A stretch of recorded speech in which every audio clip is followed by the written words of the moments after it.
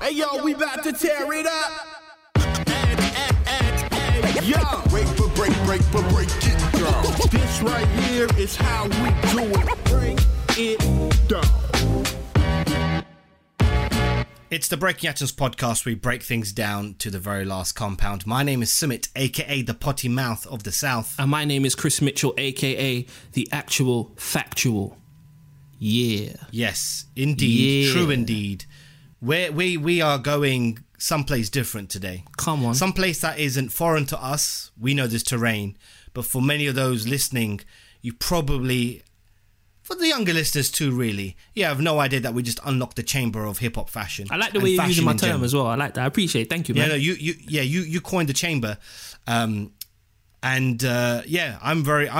so pleased that we were able to talk to Mr. J. Alexander Martin, co-founder of Fubu, CEO of For Us, By Us, the network, to talk all things Fubu, to talk about all things entrepreneurship. Correct. And some just gems littered throughout this interview. Yeah. This is hip-hop 101 in terms of entrepreneurship. If you're a budding entrepreneur, if you're planning your exit from the day job, if you've got dreams that are bigger than what you can see right now, then this episode will definitely provide some value, I think. Absolutely. Man, this is good. This is really good. I think this is important for us to highlight key voices within the culture and the ecosystem of hip-hop. The ecosystem of hip-hop. This is what we're doing. We are providing a platform for the ecosystem of hip-hop, and this will be the first of many. And the thing I take from it, there's a couple of things. One is, oh my God, that guy is amazing. That's one, right? He's absolutely inspiring. I can understand why he has private talks, and you can see the experience in oozing through. Secondly, LL Cool J was in a rap group. I didn't know that. Neither did I. I didn't know that. Dart Adams would know, but we don't know. We're gonna have to investigate this. Yeah, we're gonna have to get Mr. Smith on the podcast one day. Todd Smith and that. Yeah, bruv. You know what LL Cool J said on Ill Bomb when he said, "Ask my dogs up in Fubu who made them major." And hearing what he said today, I'm like, okay, I get it now. It's fine. It makes sense now. Makes sense now. But makes sense. But we talk about LL. We talk about the start. We talk about the Good Life compilation. There's so much to get through to. This is J. Alexander Martin, Breaking Atoms podcast. Check it out. It's a special episode of the Breaking Atoms podcast. I don't know what to say apart from we are about covering the ecosystem of hip-hop and to understand the cultural impact that legends have, but not just producers, managers, publicists, PR, artists, rappers, but also people who have impacted the game in a different way. And when it comes to fashion, there is one place to start for Breaking Atoms, and that is with Fubu. For Us, By Us. In this day and age we live in, it's very important that we think about ownership and four brothers coming from New York and what they were able to achieve and the impact they had on the culture. Fubu, for many of us who grew up in the time, it was a badge of honor. It's something we wore with a lot of respect and pride, and we didn't want those pieces of apparel or shoes to ever get dirty. We always have maybe two of them, like we do with sneakers. You have one for the outwear and you have one for just to keep it pristine. So I'm very, very honored, and we're very, very honored to have Mr. J. Alexander, one of the co-founders of Fubu and the CEO of the For Us, By Us network on the Breaking Atoms podcast, Mr. Martin. I'm going to call you Mr. Martin. How you doing? You know, it's funny. I'm always giving the salutations and saying sir to everyone. But then when I get it back or Mr., I'm like, I feel it's kind of weird, you know? It's important to show respect, you know? Listen, we've always said on this podcast to our heroes that we stand out, right? In the most appropriate way, but it's also important to give people their flowers. Yes. And again, this is part of that. This is very important. I said it off air. Very important for us to talk about the importance of Fubu, what you guys were able to achieve, and the things you've got going on now, because that story hasn't ended. You guys have moved into never. different areas, right? And I think it's important to highlight the network, the radio, the real estate. These are very important things to inspire young people in this day and age of entrepreneurship and how COVID has made people just reevaluate their lives. It's very important that we have one of the founders. This went back to 1992, right? So let's take it there. How did the four friends link up, and how did kind of Fubu get to its start, to its birth? Okay, so all right, this is how it kind of started. So Damon, everybody's Damon John of Shark Tank, formerly I think was Dragon's Den over there, brought it over here, whatever, right? That's Damon. So Damon was making a hat. It was like a tie top hat. You just kind of make it's like a tube fabric, and you kind of sew it at the top, and you tie it and whatever, and you put a logo. He put a logo on, and he was selling them. That was Carl and Damon. They were selling them, and okay, whatever. I just sold it. They just sold it because they just wanted to sell something because there was money to be made. Damon's that type of guy. He's sharp. He's just trying to make some money. He didn't really care. It could have been screwdrivers or hammers or whatever. It didn't matter. But he's going to sell them, and he's going to figure it out, which is a great thing. And I came home from I was in Desert Shield, which is U.S. Navy. I was during the war. I got out on medical discharge, and upon me coming home, I was working at fashion places, whatever. But I really wanted to be in fashion, so I saw Damon, coming back home, and he saw the hat, and the hat had a logo, and then logo said Fubu. So I was like, wow, this is nice. You got a hat, you got a logo, like let's make, it's a brand. And I was like, well, what's it mean? He said, meant for us, by us. And I was like, oh, this is the winner. This is a winner. This is winner. So I would use my GI Bill, which is something that you get when you go to the military. You can be able to go to school for free. And I used the money that I received from the military accident to fund Fubu. And I said, hey, we're going to start this. And we started. And I started figuring, that's it. So the military gave Fubu its seed money. Yeah. Now this is second seed money, because the first seed money was Damon just making the hat. And I think he spent like $35 or something like that, or whatever the number it is that he bought the fabric or whatever. And then I came in and I put in $6,000, and then we started it what it was today. Amazing. I was reading up about Damon's house becoming, correct me if I'm wrong, the Fubu factory. Yes. Tell me about the Fubu factory. Take me back in time, what it was like, the feel, the vibe. Paint that picture for me. So the picture was like this. So we had the other partner, which is Keith, I haven't mentioned yet. Keith was living in the house as and kind of hanging out with us back then. I had a room in the house. So then I would have a room in the house. I also had a room in the house, and it was like, I didn't have to pay because I was working the business. And Keith would pay. So he was just a roommate. So he was around. And after a while, he had lost a job, and he said, hey, let me start working with you, because he was doing everything with us. So again, that's how it all initiated between all four of us. Now the house is like this. Damon lived at the top floor, which was like the attic. That was his room. And then one down, then there was another room. His mom still kept her room, but she wasn't there because she had another apartment in the city. And I would stay in one of the guest rooms.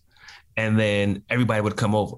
So then I'd wake up, go downstairs to the living room, which is the factory now, and I would open the door for all the workers. So then they'd work, and Damon would probably still be asleep because he worked late hours at Red Lobster.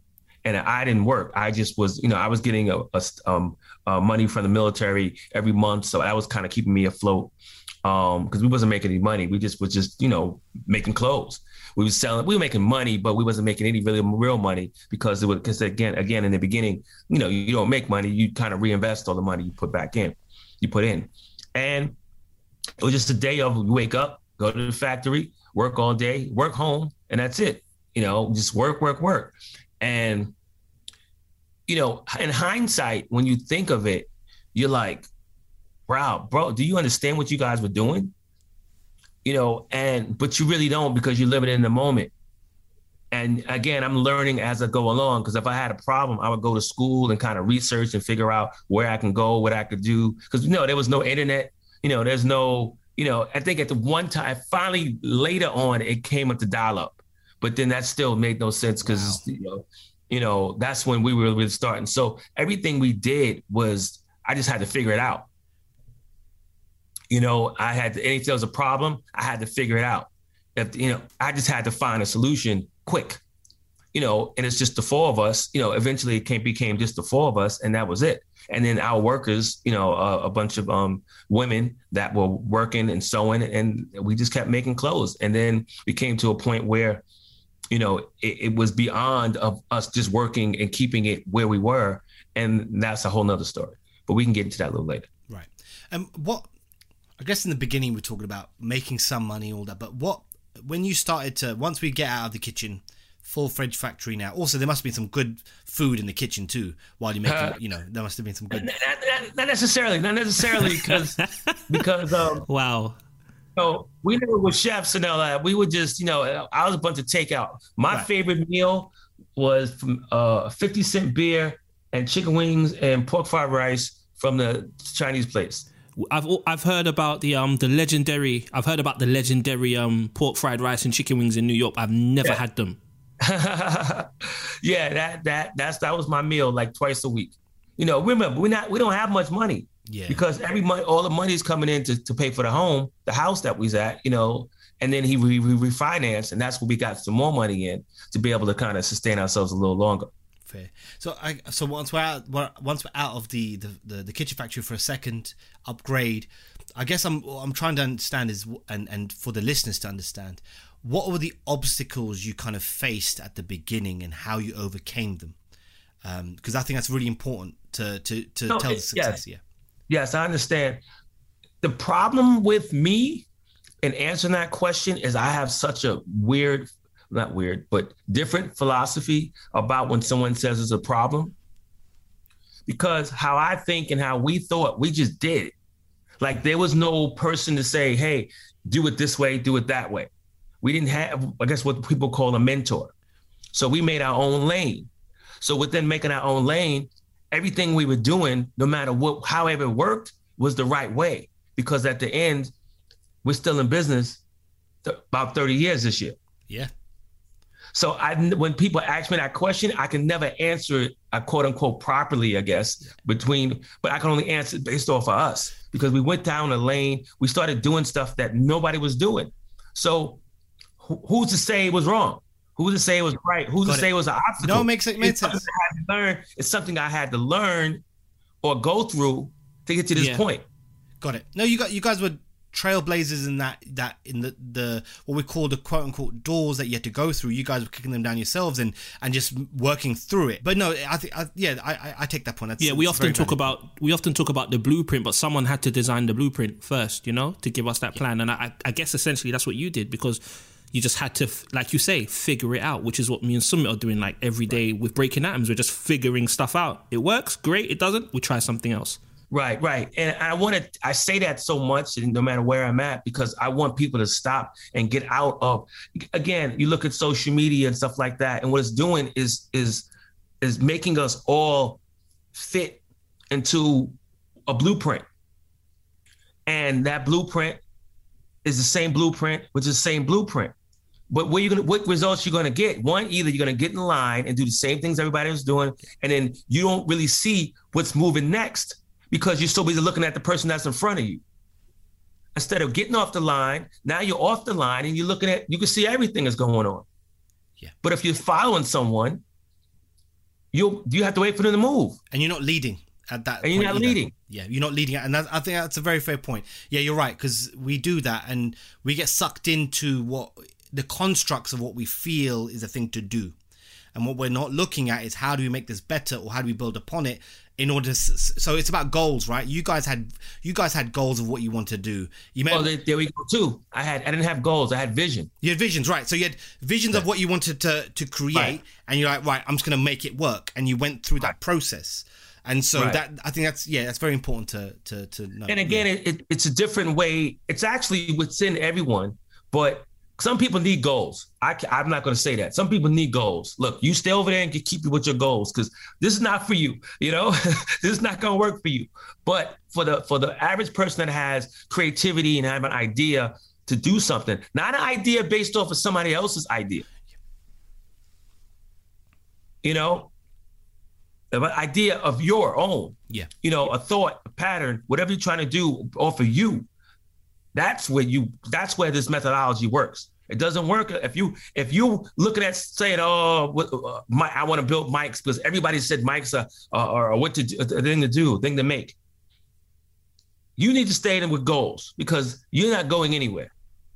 Yeah. But if you want to say, well, I want to build a booth that the mic goes into that's not made or whatever, I'm just... Yeah, I know what you mean. I know a specific is an angle to it where you're building something of value that's not there. You can recognize the gap of what needs to be filled, and you're creating that, and it's something that's unique to you, right? 100% get it. 100% get it. I think we use a lot of verbiage that again is taught to us working in 9 to 5s or corporate, and these are words that have specific connotations that if you strip them back to its root, they're not really fulfilling the vision of who you want to be. You're just almost going through the motions of what they need you to be. And what we need to do is break out of that in order to see what we're capable of, because we all have our unique talents. And if we bring those together, we can create history and fulfill our vision. Yes, I agree. Correct. I think I'm gonna take you on a road with me. We're gonna do this. I'm here. Listen, I am here. I ain't lying, sir. I'm calling you sir now because you just offered me a job. I ain't lying. I can do this. I done stuff at conferences in Vegas and stuff. Like, listen, at the end of the day, what we need to get, we need to have there's individual greatness that we all have. But if we bring that together and in the right environment, allowing each to thrive, we can have collective greatness. And I think that's what we're missing. And part of my gripe with things in hip hop culture or rap culture is that we're all geared towards competing with each other. That's not bad. Wu-Tang was great for that. Steel sharpens steel, but there's a point where you come together like Raekwon and Ghost and there's a way to do that. I think we need to have that in every facet in what we do, because this is important. This is life. We want to be proud of what we do. And people have kids and families, and you can see those who have the drive, the ambition, and that's okay. Everyone has a part to play in the ecosystem, but really we need to drive things because it comes from us. It comes from people like you. It comes from people like Chris. This is what drives everything, and then the corporate then just takes that, flips it, and then presents it as their own. And we got to take more ownership of that. And it's funny. And the funny thing you say about that, I want to make this point. In entrepreneurship today, most people say, oh, hey, I want to start a business, right? So they come to me and I'll say, hey, well, I want to start a business.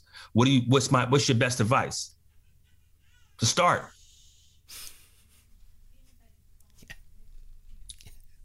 Do you know Simple as that. Do you know what's funny? Like 2008, I don't know if I told the story before. Chris was going to get bored of this, right? And you'll get bored of it too. Obviously done nothing successful in my life. I want to put that out there, right? 2008, I had just come out of university, didn't know what to do, but I wanted to do music. I wanted to do journalism. I wanted to be someone with a voice. I wanted to create curate a voice and build a platform. And I was going to write for a blog called Real Talk NY, which had millions and millions and millions of hits. And I had a relationship with the editor there, right? And the reason why is because I wasn't at that moment clued up enough to go, I could do this myself.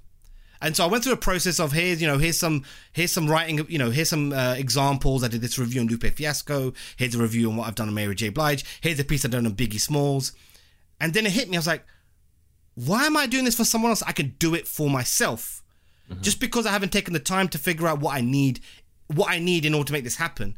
Did that. A week later, I'd start my own thing. That then propelled me to where I am today.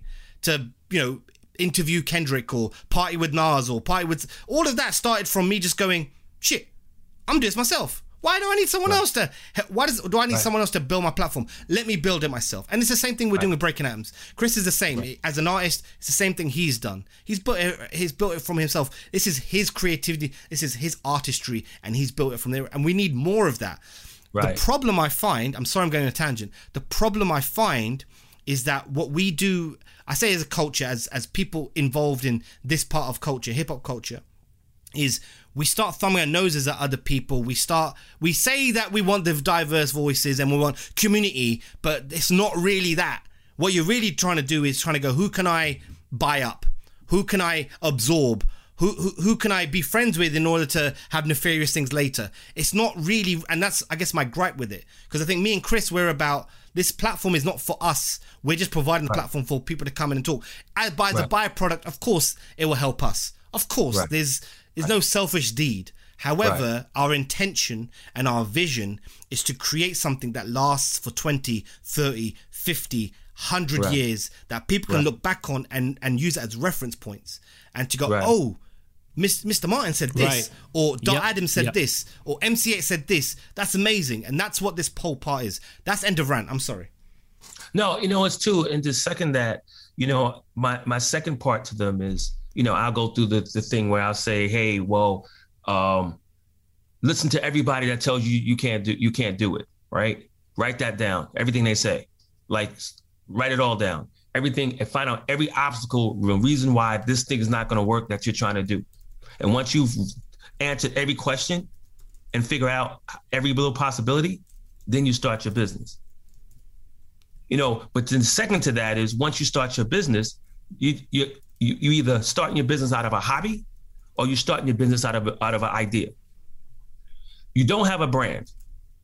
It's not a brand. It's a business. What comes between what you're saying and to piggyback or add on to what you're saying is the longevity of it. And the problem is, people have these discussions, oh, well, we don't have anything, or we're this and we're that. We don't have it because we don't stay with it long enough for it to be what everybody else does. Now, great. Some groups of people have 100 years on us, 5 years on us, 20 years on 30 years on us, but they started from somewhere. So we all just start from somewhere, and the base of it is the culture in hip hop. That's a whole moneymaker, a whole ecosystem of its own. So if that's what we have, and we know it very well, and intrinsically it's inside us. That's why I know what clothes work, because it's me. Yeah. So by that thinking, and by, if anybody's listening to this, which I know a lot of people will be listening, they will, hopefully they get out of this the fact that for us, by us is basically that whole concept of taking what you have as us. Take what somebody else is going to use it, so you might as well use it, and use it to help yourself, and think of it in longevity.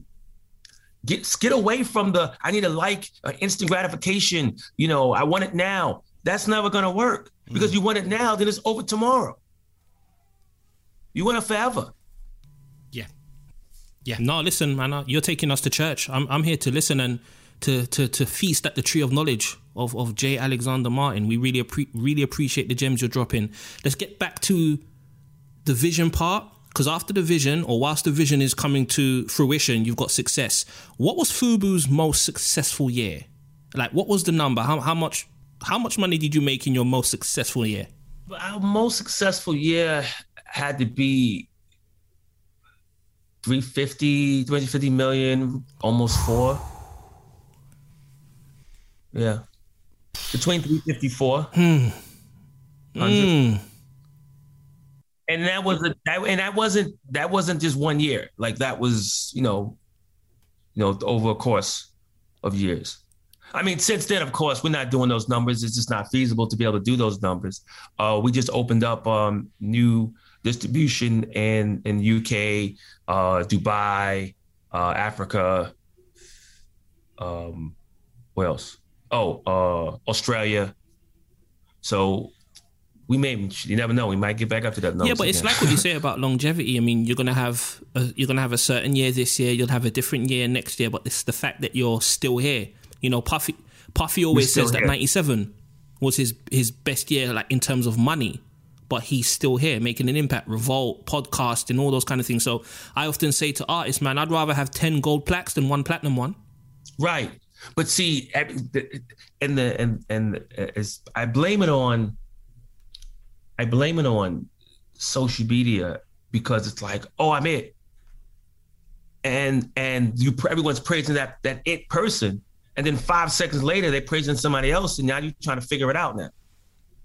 Again, I like to be at the LLs, the Sean Combs, of the world. That's who else has been around since the dawn of time that's still doing James stuff. Prince. There's a few. James Prince. Oh There's my God. Yeah. Oh yeah. Yeah. Yeah. We had James. Mr. Prince.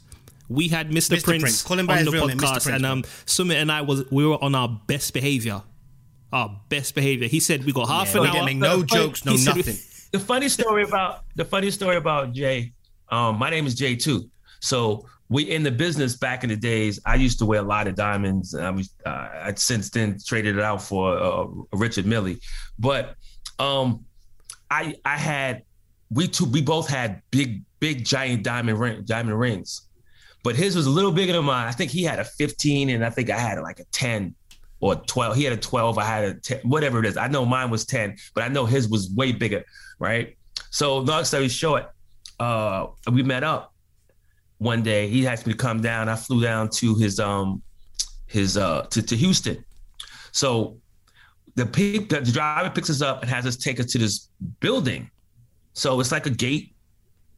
So now listen, I must have on over $100 and something thousand, 150, maybe even close to between $100 to $200,000 worth of jewelry on. That's how I travel. And I get there, my other partner is with me. So we get there, he's like, Jay, you need to start taking that stuff off or whatever. And I'm like, no, he's a good guy. What are you talking about? He's a great guy. Nothing wrong, I'm fine. So we get on the gate. He is super nervous for me. It's like, oh man, we don't know these people. It's like, no, Jay told me to come down. I'm here, right? But that's how cool and respected he is. Because if he sanctions you, you're good.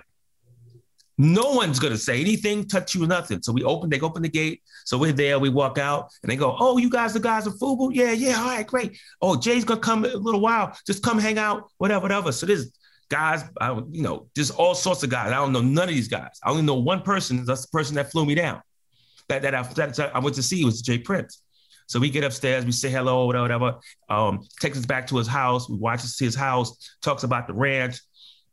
I'm like, man, I ain't never seen no dark black cows. He's like, oh no, those are just my cow. That's the Black Angus, steak. We can do steak dinner later on, whatever. Long story short, he's just showing everything. And we wound up going to a party later on. So we get to this. A bunch of limos pull up. We get into the limo, have a good time at the party. I'm there, whatever. He's there, everybody's there, and it's great. And I'm meeting all of the people from Rap A Lot and stuff like that. I heard of them because I was in the military, and they used to play that type of music. When you come from New York, you have your own music. Now you go to the military, everybody from different walks of life are there, so you start listening to all that music. So that's how I got opened up to learning and learning more things, or open up to hip hop, at least because when if you may be stuck in your own bubble, because after what back then New York hip hop, nobody wants to hear anything else. But then I started to get an affinity for the Southern music and stuff like that, and Houston and all that. That's why I had met him. That's how I had met him. And again, we had a great time. But again, if he says you're good, you're good. And you don't have to worry for about real. anything. I remember when Sumit messaged me, and he's like, we got James Prince on the podcast, and I'm like, I remember replying to him. I said, nobody can chat to us ever again. Like, we're good. The fact that he's on our first UK podcast to have James Prince, it just gave us this this stamp. And you can only hope to have that kind of level of respect from people. So no, big ups to respect and salutations to Mr. Prince. Over to you, Sumit. I thought I talked too much. I was going to let you go for a couple of questions, but let's talk about the Gap commercial. Let's talk about how that happened and then how it played out, because it was absolutely a moment. It was just like, it's LL, and LL, this is 98 LL, if I'm 97, 98 LL, this is LL, right? And so how did that happen? I'm guessing you guys didn't know, but how it played out and impact it had for you guys in a Gap commercial where LL just freestyling and going for us by us. That must have been incredible. Oh yeah. I mean, today that's in history books. It's in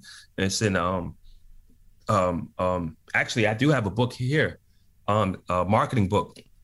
It talks about it because it's like no one has ever did anything like that. Like that's regardless, it's great for them. So basically LL Cool J is a childhood friend of ours.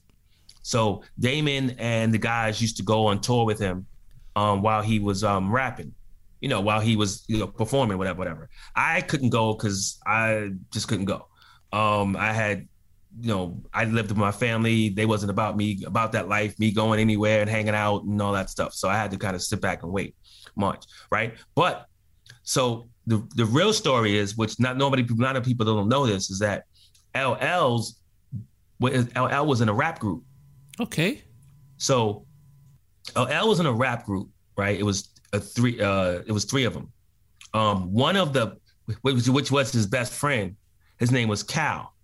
His brother, Cal's brother, was my best friend, which we were in a rap group.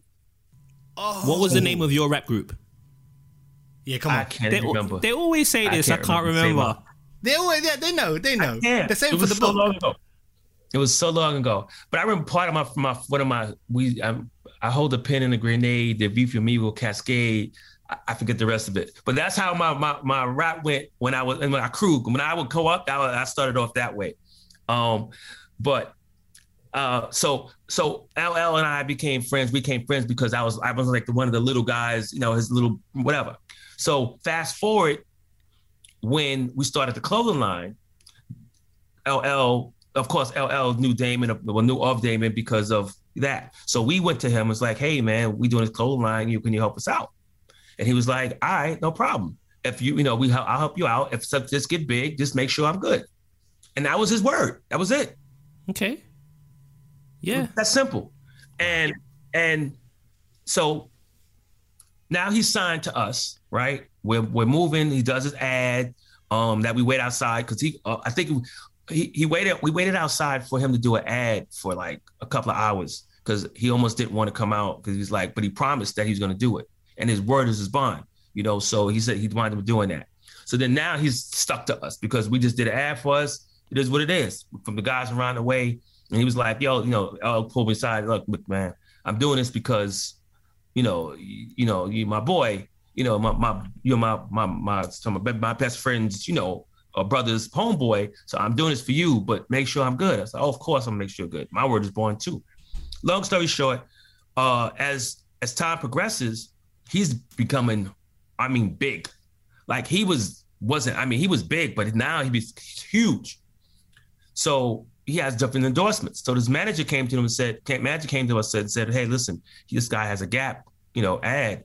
Gap wants him to do an ad. But LL is like, look, I ride with y'all.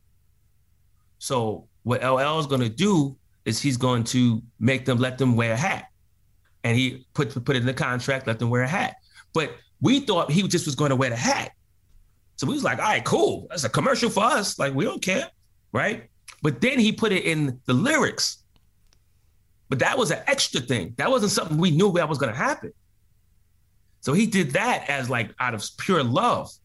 I don't know if Gap really appreciated it after the fact, but it just sounded good to them. They don't know. They don't know the culture. Right. So you could slip the code in there. So you know what you're hearing. You could slip the codes in there, and LL knows who he knows who he's talking to, even if they don't get it. Love it. I love it. Right. That's what happened. And again, it's to this day, it's the same thing with other companies and other brands. They don't know the culture. Mm. They're not of the culture. So all they're doing is simulcasting what somebody else already did. Mm. I always say it like this. It's like giving somebody the answers to the test. Yeah, you got the answers, but you're still not smart. Yep. And with that said, right? Microphone drop.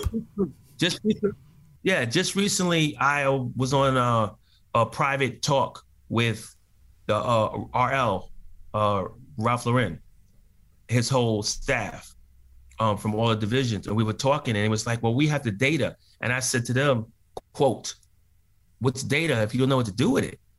Yeah. Facts. Well, the data says this. Yeah, but you don't know what to do with the data. You don't know how to punch it in. You don't know. You have no insight. You just have data. Data means nothing. And then I said, listen, well, yeah, all right, fine. What's the formula? Right, the formula. Let's do something real quick. Let's do an experiment. If I'm writing on a chalkboard and I write 1, I'm just going to write this. I'm not going to say anything. 1 plus 1, and I put 2. Sorry, 1 plus 1, and I put 2. What is that to you? An equation, right? Mm-hmm. The average person will say, okay, yeah, 1 plus 1 is 2. Right. Well, what if I said to you, you said, what do you see? So the question is, what do you see? Not what it is. What do you see? I see 1 plus 1 equals 2, or I see 4. And that's what an entrepreneur does. Wow. I don't think I was ready for this interview. Wow. I'm not going to lie. Jay, I came here to talk about clothes and the culture and some money making. But we are. No, but here, listen, allow me to, what you have done here, like, I'm going to draw from my journal after this recording, because I have a journal, and I'm going to put some of what you've said in that journal, because I think this just applies to life in general. Yes. It's about seeing the opportunity. Yes. This is what it's about. The 1 plus 1 and the 2 is an opportunity you see. It's about what you want to see. Yeah, you're going to have me and Summit moving like savages after this. True savages. But this is why this is why we like to speak to people like yourself, right? Because it's about perspective. I always say this is so important, that as fans of hip hop, we've learned so much from the artists that we've listened to, or the engineers, or the producers, or we gain so much. We're sponges for that. So this is why this conversation is important. Chris is right. We're here to talk about fashion, but I love the direction this is going in, because this is life lesson. This is gems. This is what we all need to hear. Agreed. The data bit is very important, because I do this kind of for a living, right? It's important to have someone that goes, hey, we've got this data, but then what do we do with it? It informs what direction you go, but it doesn't tell you what you need to do with it. That's where you need someone, in this case, of the culture, of a certain industry, to understand, right, this is what we can do with it. This is the plan going forward. This is what I foresee to be the challenges and how we can navigate them. And I think a lot of brands, organizations across the world, big or small, have that challenge. They think of a buzzword and go, there's an opportunity. Opportunity doesn't lie in the buzzword. It lies in what you can do with that data. And like you said, punching, it's about understanding what are the drivers. It's buying personas. What motivates them? How can we use the data to inform or influence their buying decision to make a purchase? But do it in such a way whereby you're not making them feel like they're buying something they're shortchanged, but they feel part of something. That was the beauty about FUBU. FUBU wasn't you just bought something that you wore, you bought into something. And you felt like you were part of it. Right. You were part of it. And that was the genius for me of FUBU. Yeah. Right. Where's your why? Right. Where is the why? Where's the why? Think about this. When Nipsey Hussle died, right? So in fashion, we know as part of the culture that, okay, we got to make royal blue stuff. They'll wait for the data to go, royal blue is selling, but they don't know why it's selling. Your message is, look, I'm hearing you. He's looking at us and I'm looking at you, because there's a transaction of information. This is a really good book to have. Start with the why. Yeah. It's a really good book to have as an entry level into understanding what motivates and drives. Well, my book is Building an Empire, and it makes you think another way, because again, a lot of people are walking down the same path, and it makes you be able to get out that path and create your own path. We're all in a bubble. It pops the bubble to have free thinking, and not free thinking to the point where you're like you just talking crazy, but free thinking that what you're talking and what you're doing makes it make sense, and then you roll down your own lane. Yeah. So understood. Everybody understood. So not a free plug, but I had to get a free plug. We'll put in episode notes. Definitely, and I'll buy a copy after this call. When I was in California a couple of years ago, I was walking around California wearing my Hieroglyphics t-shirt, Souls of Mischief, Dell, all those guys. And it was really interesting because people would walk past me and give me the head nod because they recognized the logo. And it almost said to me, well, this logo is a signifier. It makes people relate and think, okay, he's one of us. Where is the kind of the strangest, most surprising place you've seen someone wear a piece of FUBU clothing? Wow, let me think.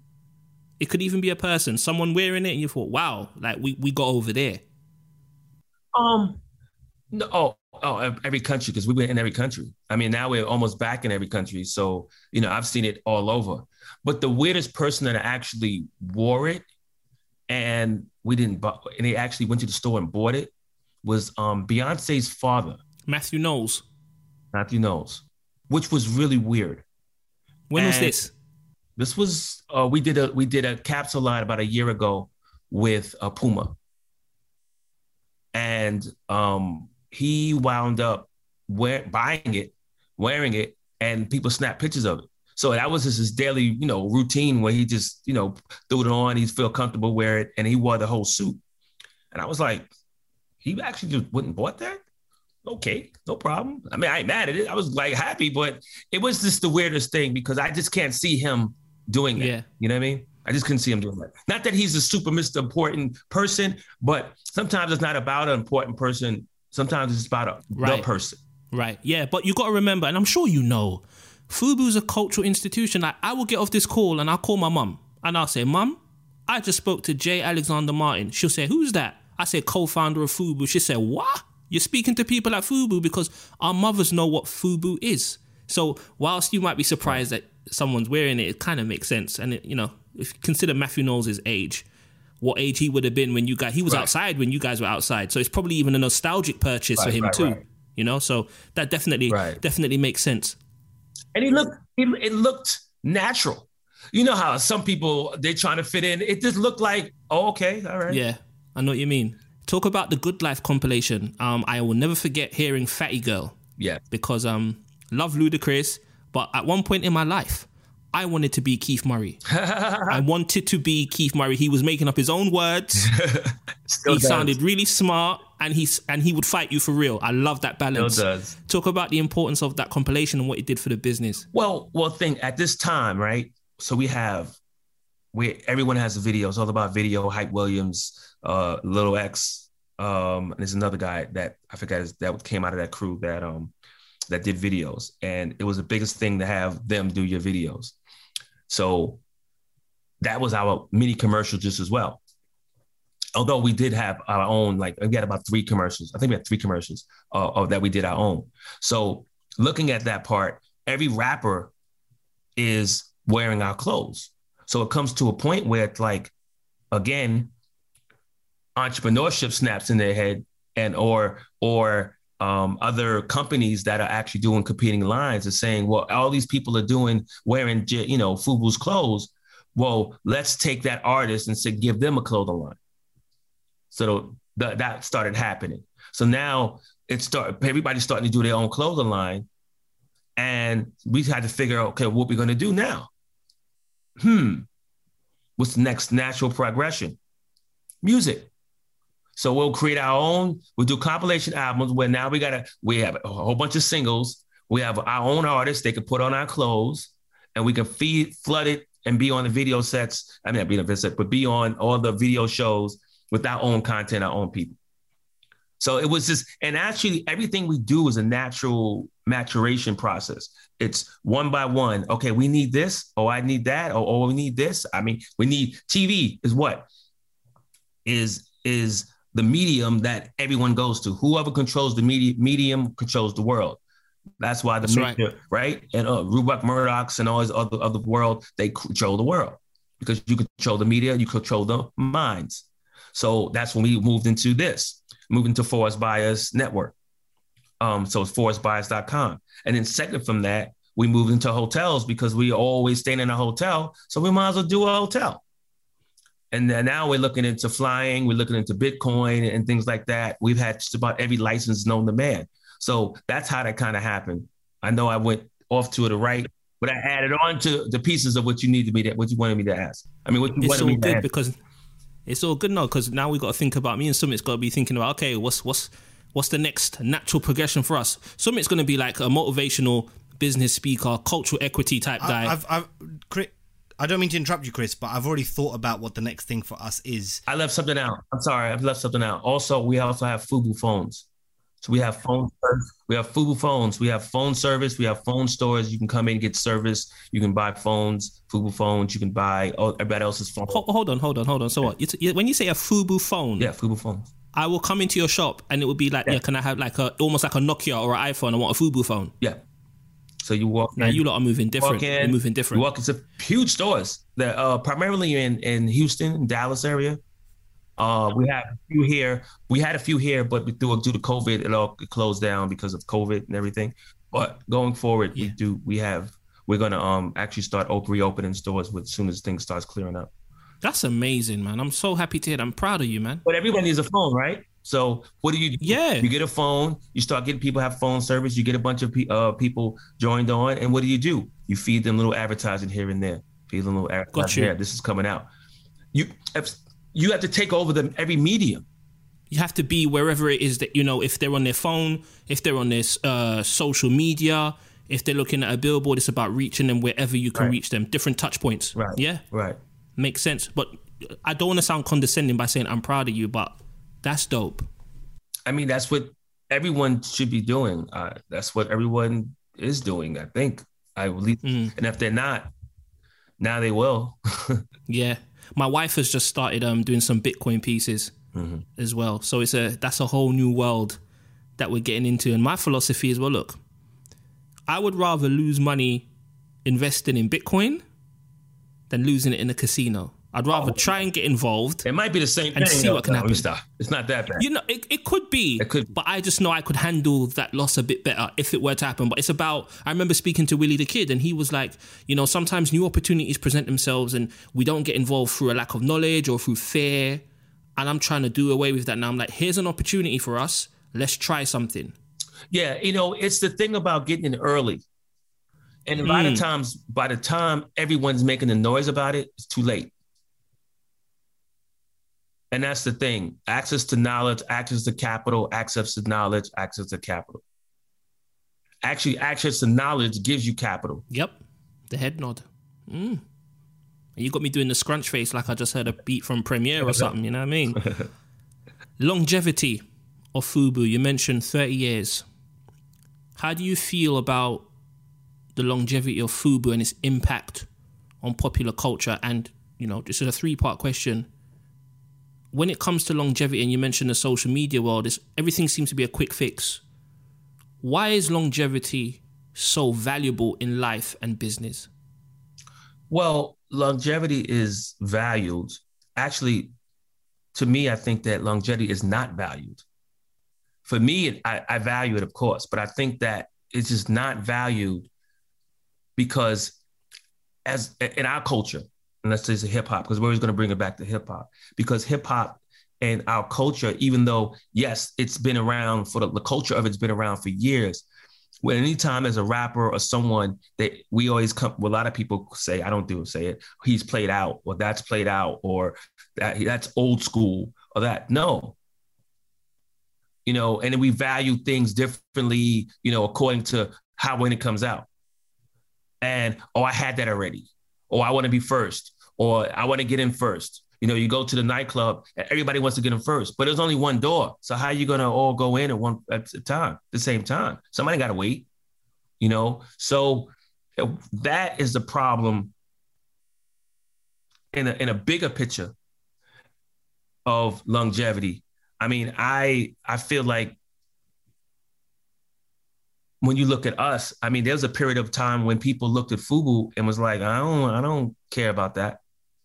Now there's Black Lives Matter and things like that, and all these things that happen in the world that are detrimental to the African-American / multicultural, people. But with that happening, it kind of opened us up to be who we were or who we started to be for us, by us. So now it makes sense again. As people have taken that name and taken what we're doing, and now they give us credit for our longevity. But sometimes I always got to prove my love and say, well, I know you started a T-shirt company and you got 3 T-shirts, on the internet, and that's great. But call me when you're in a museum. Call me when you have 3 wax figures of yourself. Call me when there's a museum in Europe. I don't remember the name of it because I probably couldn't pronounce it. That that we're in. So 3 museums, actually 4, because we're also in T.I.'s museum, Trap Museum. So that's 4. So call me when you do that. Once you do that, you and your little 3 T-shirts. Yo, Jay's with the smoke right now. I love it. If I'm listening to this podcast and I got 3 T-shirts on the website, I would feel attacked right now. I'd feel attacked and I'd feel away. Jay's here talking about he's in a museum, bruv, he's in a museum.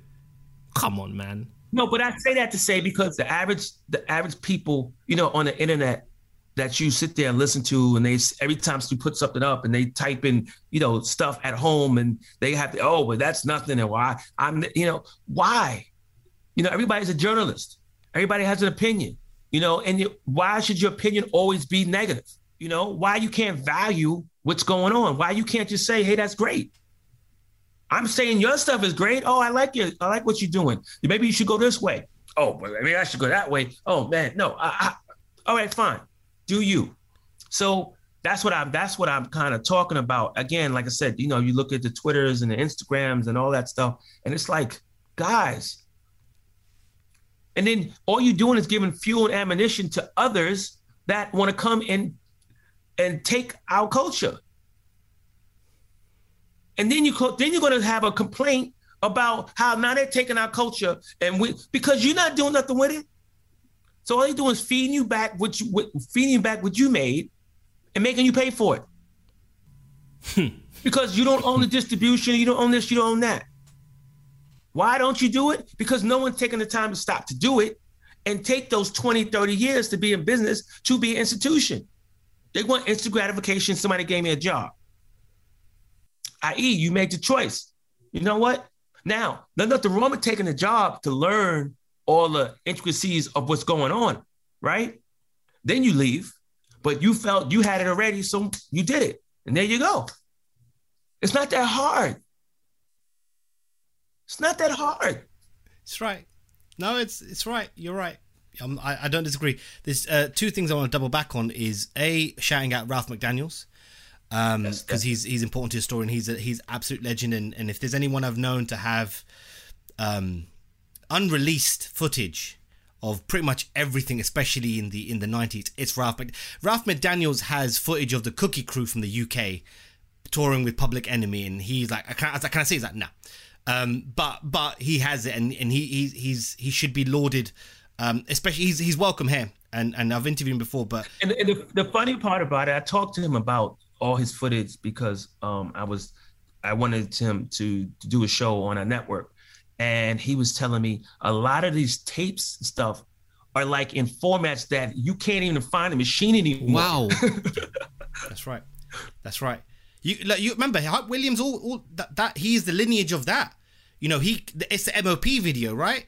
He told me it was the MOP video. He sent Hype Williams to do that, and that's the start. So Ralph McDaniels doesn't. I mean, he does over here, but when we're talking about videography and starting that and being a trailblazer and that, he did that. He was there with the camera.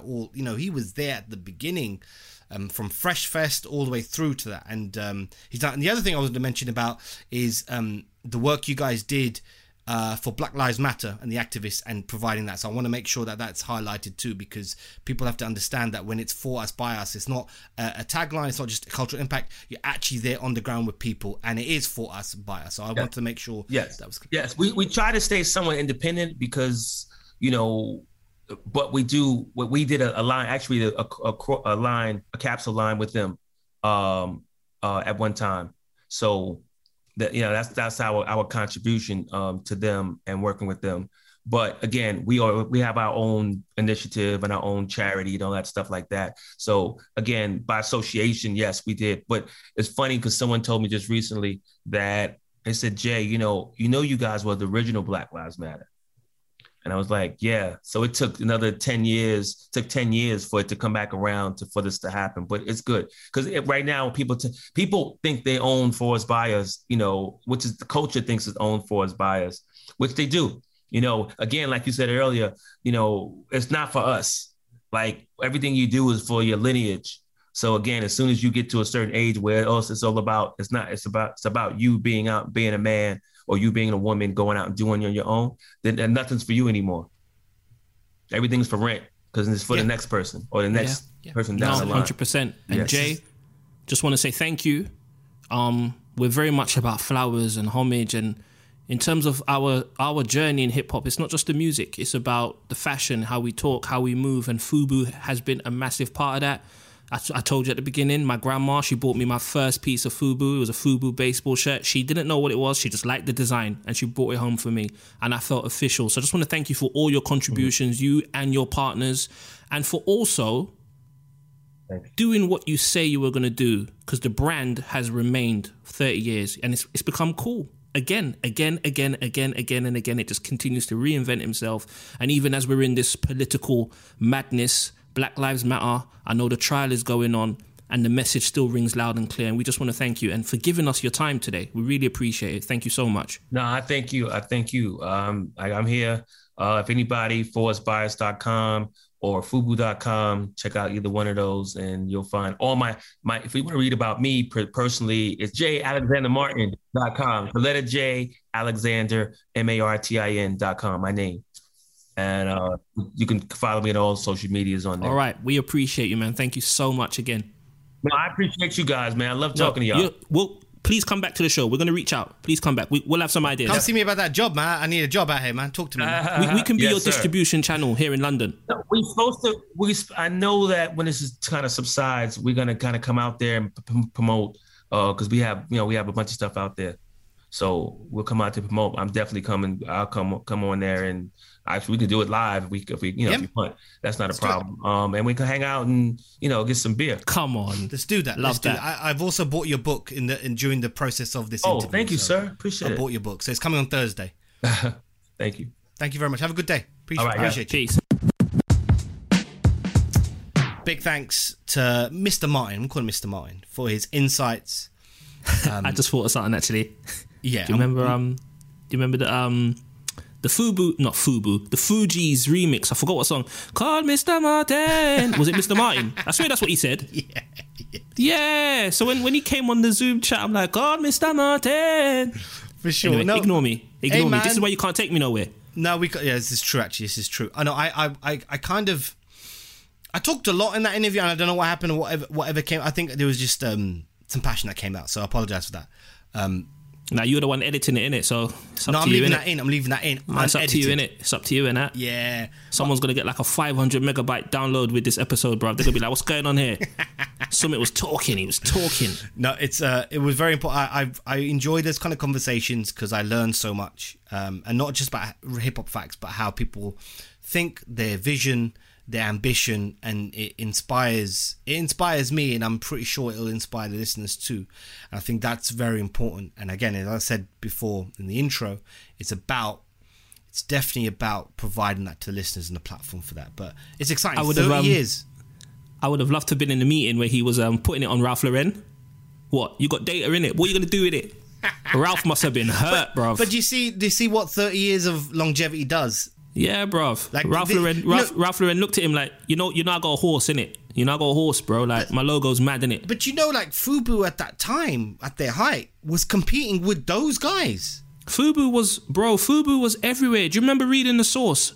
I swear everybody was wearing FUBU or Carl Carney. Double XL, they were the ads. Come on, man. Like, everything. And so, that's a testament. We're talking about hip-hop culture here, but if we talk about the actual wider popular culture, and like you said in the interview, it's an institution. Let's not forget that the designer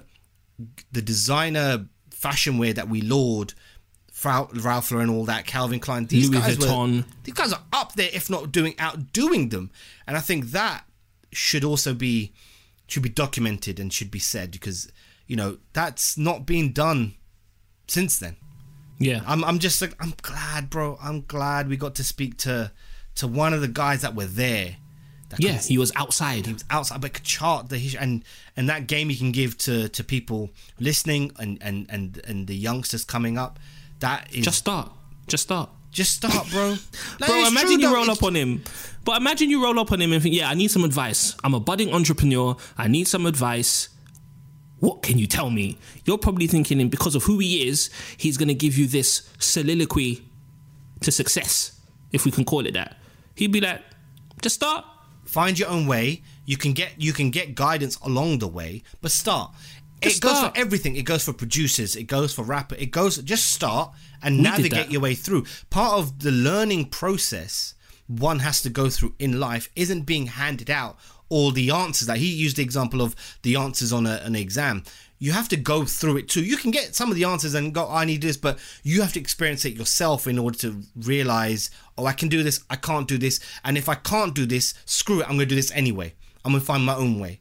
And that's important. It's really important that we stress that, because we get so defined by the things that are already existing. The constructs I always talk about that are already existing, that define our society and our norms. I'm not saying you contravene them and be a transgressor, but I'm just saying, find your own way. Man came with the biblical lingo. He said transgressor, you know. Yeah, don't transgress. Bro, it's not that serious, bro. Relax. Sorry. I'm sorry. Relax. Sorry. You sound like the Book of Revelation. Transgressor. Yeah, I don't mean to do this when we had Mr. Martin, but I'm going to say fuck the socials. Do that. So fuck the socials. I'm not giving them out. You find us where you want to find us. But I just want to thank Mr. Martin again for his wisdom, his time, and for gracing us with so many gems, man. That's it. Got nothing else to say. Peace.